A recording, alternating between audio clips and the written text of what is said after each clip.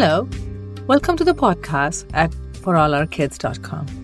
You are listening to the stories from our Vikram and Betaal series, retold by Rama Sundaramurthy. Today is the 6th story in the series, The Choice. Water poured down King Vikram's face, blurring his sight. He felt his way around the peepal tree, trying to remember how far he had to climb to reach the hanging corpse. A flash of lightning lit up the sky, and he saw the toothy grin of the corpse welcoming him.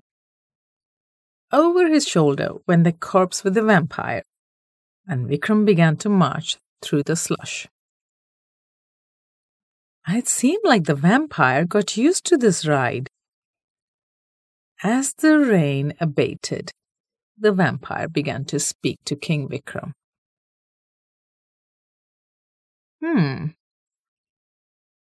Adventure and the need to keep your word seems to be your nature, King Vikrama. Now, do you believe that one can change their nature at all? Some people believe that it is impossible to change one's nature and that you're stuck with being who you are. Others believe that you can change your nature. Listen to my story and tell me what you think. Amar and Ashok were friends from childhood. When two friends spend a lot of time together, they end up mimicking the other's behavior, thoughts, and habits. No one knows who started it first, but the two friends had this habit of being critical about everything and everyone. They justified their behavior in the name of being honest and plain-spoken. It is our nature to speak the truth. We are not doing it to hurt anyone. If others are hurt by what we say, maybe they should see if there is some truth in what we say. They must be doing something wrong. Otherwise, we won't have anything bad to say about them. Friends and family tried to explain to them how it was affecting their relationship with others. Other kids don't want to spend time with you because they feel that you're always criticizing them. If you don't change this habit, neither of you will be invited to any activities or celebrations. You will miss out on being with others. We don't care, Amar replied. All those activities are boring, Ashok commented. Neither boy saw any need to change their behaviors. They had each other after all. When the boys were old enough to work, Amar's father sent him to the neighboring village to work in his uncle's farm. Amar began to follow the same path here as well. You have given the animals too much to eat. You haven't locked the granary door properly. He criticized his fellow workers. In his mind, the others had to listen to him because it was his uncle's farm. Chandru, the farm manager, was patient for a couple of days. On the third day, when he saw Amar berating a farmhand, he couldn't be quiet any longer. I haven't seen much work from you. I've been watching you and all you do is interfere with what the others have to do. You better stop finding fault with their work, young man, or you'll get into trouble with me. Chandru's voice was calm, but no one had any doubt about who was in charge here. His skin pricked with everyone's eyes on him. But Amar was not one to let things go. He swung around abruptly and carried himself off to the house to find his uncle. Uncle, do you know what your farm manager Chandru did? I was correcting some of the other workers because they were too lazy to do it right. Instead of appreciating my hard work, he told me to stop. And because of his poor management, The other workers don't do their work correctly. They're all cheating you, and he doesn't mind it.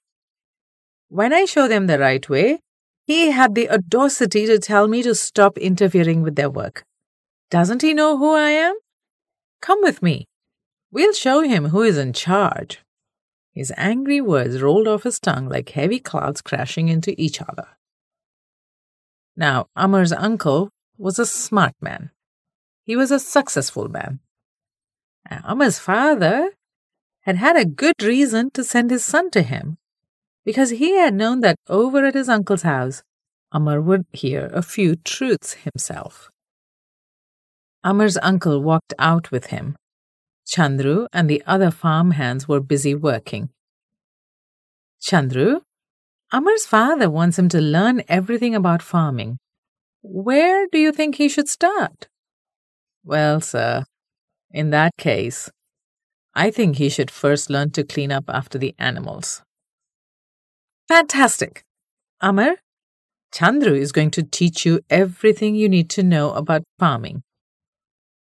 Follow his orders exactly as he says, and when you finish here, you will be ready to manage your own farm back home. Amar could not challenge his uncle. His uncle made it clear that Chandru was in charge, and yet had given him away to save face. He had no other choice but to do as Chandru said. Amar had to start from the most basic jobs on the farm, and only when Chandru was satisfied with his work did he change his job. Chandru kept a tight rein on Amar's criticisms.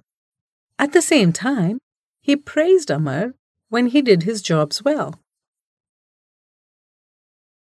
Slowly, Amar came to understand how every job on the farm had to be done well for the animals and the crops to thrive.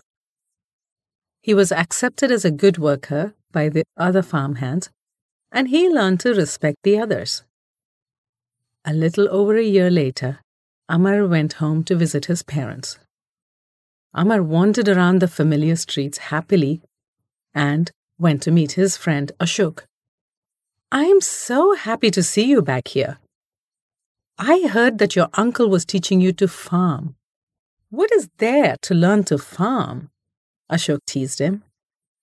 Ashok had opened his own store selling clothes. "Okay, Amar, a man claiming to be the strongest man has come to our village. Let's go see what that pompous fool can do." Ashok dragged Amar to the show. There, on the stage, was a strong man. "He has to be strong," thought Amar. "He is so large."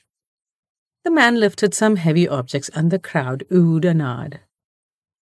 "What nonsense!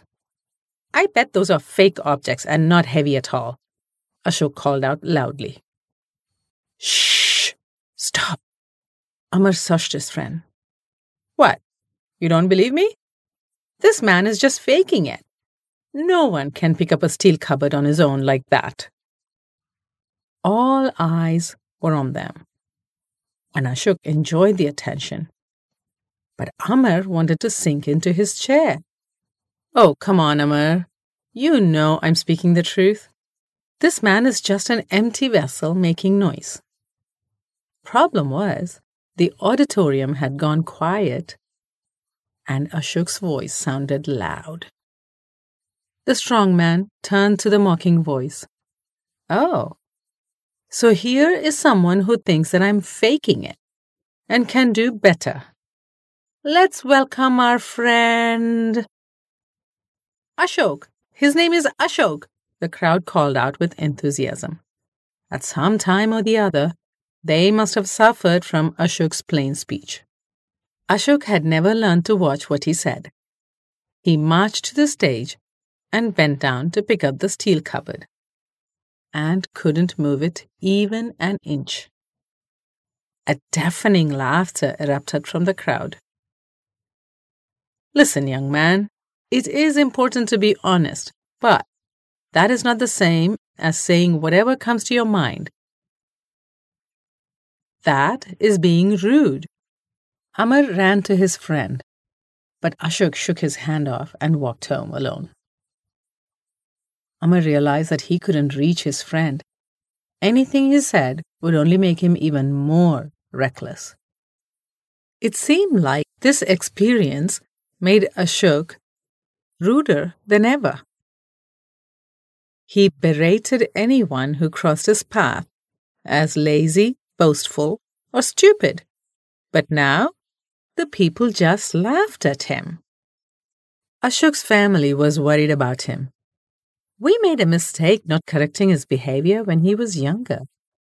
Now, he has become the laughingstock of the village. If it doesn't change, he's going to be friendless and alone, his father worried. There is a tantric visiting our temple. Why don't we ask him to do some special prayers for our son? His mother suggested. The next day, Ashok's parents visited the tantric with fruits, flowers, coconut, and rice. Sir, we need your prayers for our son, they began. After hearing the entire story, the tantric looked at the parents intently. You are right. If Ashok continues like this, everyone will avoid him. I'll try to help you, but I doubt if I can change his nature. The man cautioned the parents. The following morning, the tantric visited Ashok's home. The father invited him to eat with them, but Ashok walked in at that moment. What, a freeloader? Why can't people get a job and feed themselves? He jeered. Even the tantric was shocked. No matter how much you dislike someone, you don't insult them when they are sitting to eat with you, do you?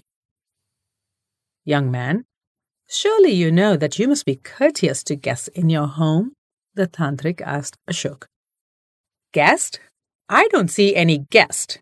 Just another crazy man trying to get a free meal from my parents. Shh, Ashok, he's a tantric. His mother hushed him, but it was in vain. So what if he's a tantric? Do you think I'm scared of him? Ashok's voice rose even louder. No, my boy, you don't have to be afraid of me, but you do have to be afraid of your words. This man smiled at Ashok. The smile enraged Ashok further. Ashok's father stepped in between the two and pulled Ashok away. You don't make me angry at all. I'm going to bless you with a special power to help you. But it is up to you to use this opportunity, come to your senses, and decide how to change your life around.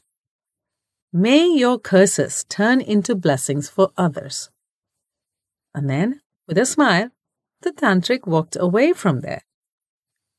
Good riddance to the charlatan. Ashok too walked away, leaving his parents worried. The next morning, Ashok's neighbor brought some fresh bananas from his plantation.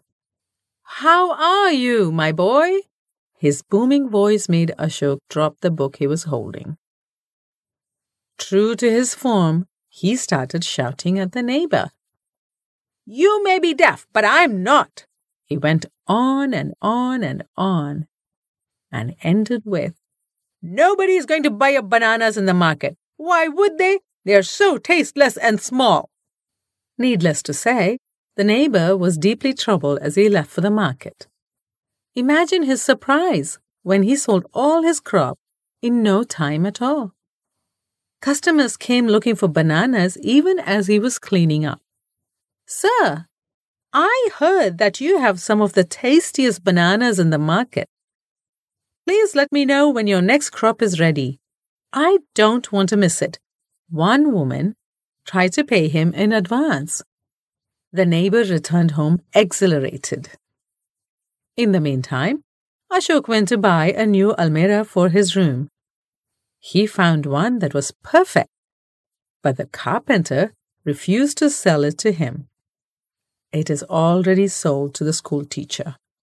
He is here to transport it home, he said. Ashok started to nag the teacher for the almirah, but the teacher wouldn't budge. Why don't you order another one for yourself? He countered. Slowly, Ashok started losing his patience and then yelled at the teacher. What important things do you have to keep in an almirah? You have nothing of value. I have a better use for it.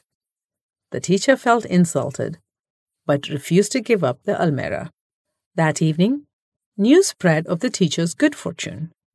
He had entered a story writing competition and had just won the first prize, which was a big cash award.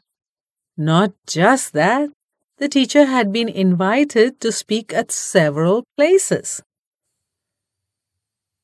The people in the village heard about the tantric's blessing and began to annoy Ashok just to get him to shout at them. It irked Ashok to find that people sought him out. He just couldn't accept that he was the cause of their good fortune. To confound them, he decided to say nice things to them in the hope that the opposite would happen. Unfortunately, that wasn't what the tantric had forecast. Nothing happened when he wished them well. Gradually, Ashok stopped bothering others. He didn't go out much and stuck to his work and home. The vampire asked Vikrama, "There is no doubt that people can change their nature.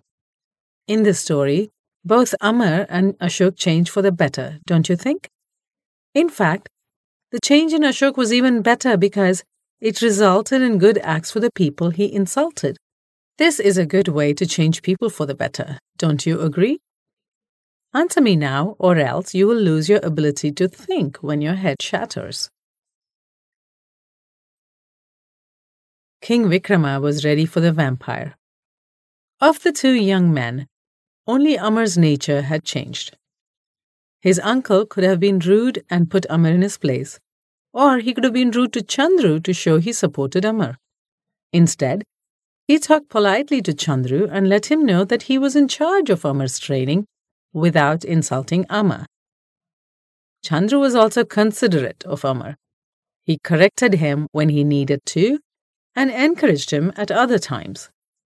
Amar came to see how everyone on his uncle's farm worked hard, irrespective of their jobs, and came to respect them. Unfortunately, Ashok didn't have the strong guiding hand. He continued to say whatever came to his mind, even if it was insulting to the others, all in the name of being plain-spoken.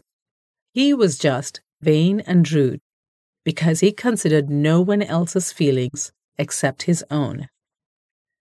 The tantric didn't change his nature, just stopped others from being hurt by it. When Ashok found that others benefited from his speech, he tried to do the opposite. And when he saw that his supposed good wishes didn't have any perverse effect, he became withdrawn and quiet. What turned him quiet was disappointment that he couldn't hurt others. It is possible to change one's nature, but that can happen only if we look into ourselves, understand how our actions or speech affect others, and consciously change our behavior. No magic spell can take the place of introspection. It takes courage and humility to do so. As soon as Vikramaditya ended his answer, the vampire floated away to its tree. This is the end of our story today. So many questions run through my mind on this one. Did you notice how Amar and Ashok's parents didn't do much about their rudeness until the children were much older? Amar's father sent him to his uncle to teach him better, and Ashok's parents went to a tantric or magician. Teaching kids about empathy, kindness, how our words and actions affect others, should start when they are much younger. When we guide children to develop these skills, it is good not just for the others around them. It makes children feel good about themselves too. Amar changed because his uncle and Chandru didn't let him get away with his rude behavior. At the same time, they didn't treat him badly either. They gave him the opportunity to correct himself. When we want to change something in others, we must hold them accountable for their actions and yet treat them with respect so they have a good role model to emulate. And yes, if Amar himself hadn't realized his mistakes and made the effort to change, he would have ended up exactly like Ashok. Ashok's parents too worried about him, but they didn't do anything constructive to make Ashok understand that the problem was with his behavior, not with others. If you want to change something in your nature or behavior or habit, my friends, ask your family to help you. You too make the effort to change rather than blame others. That's all for today. Until next week, goodbye from all of us at For All Our Kids.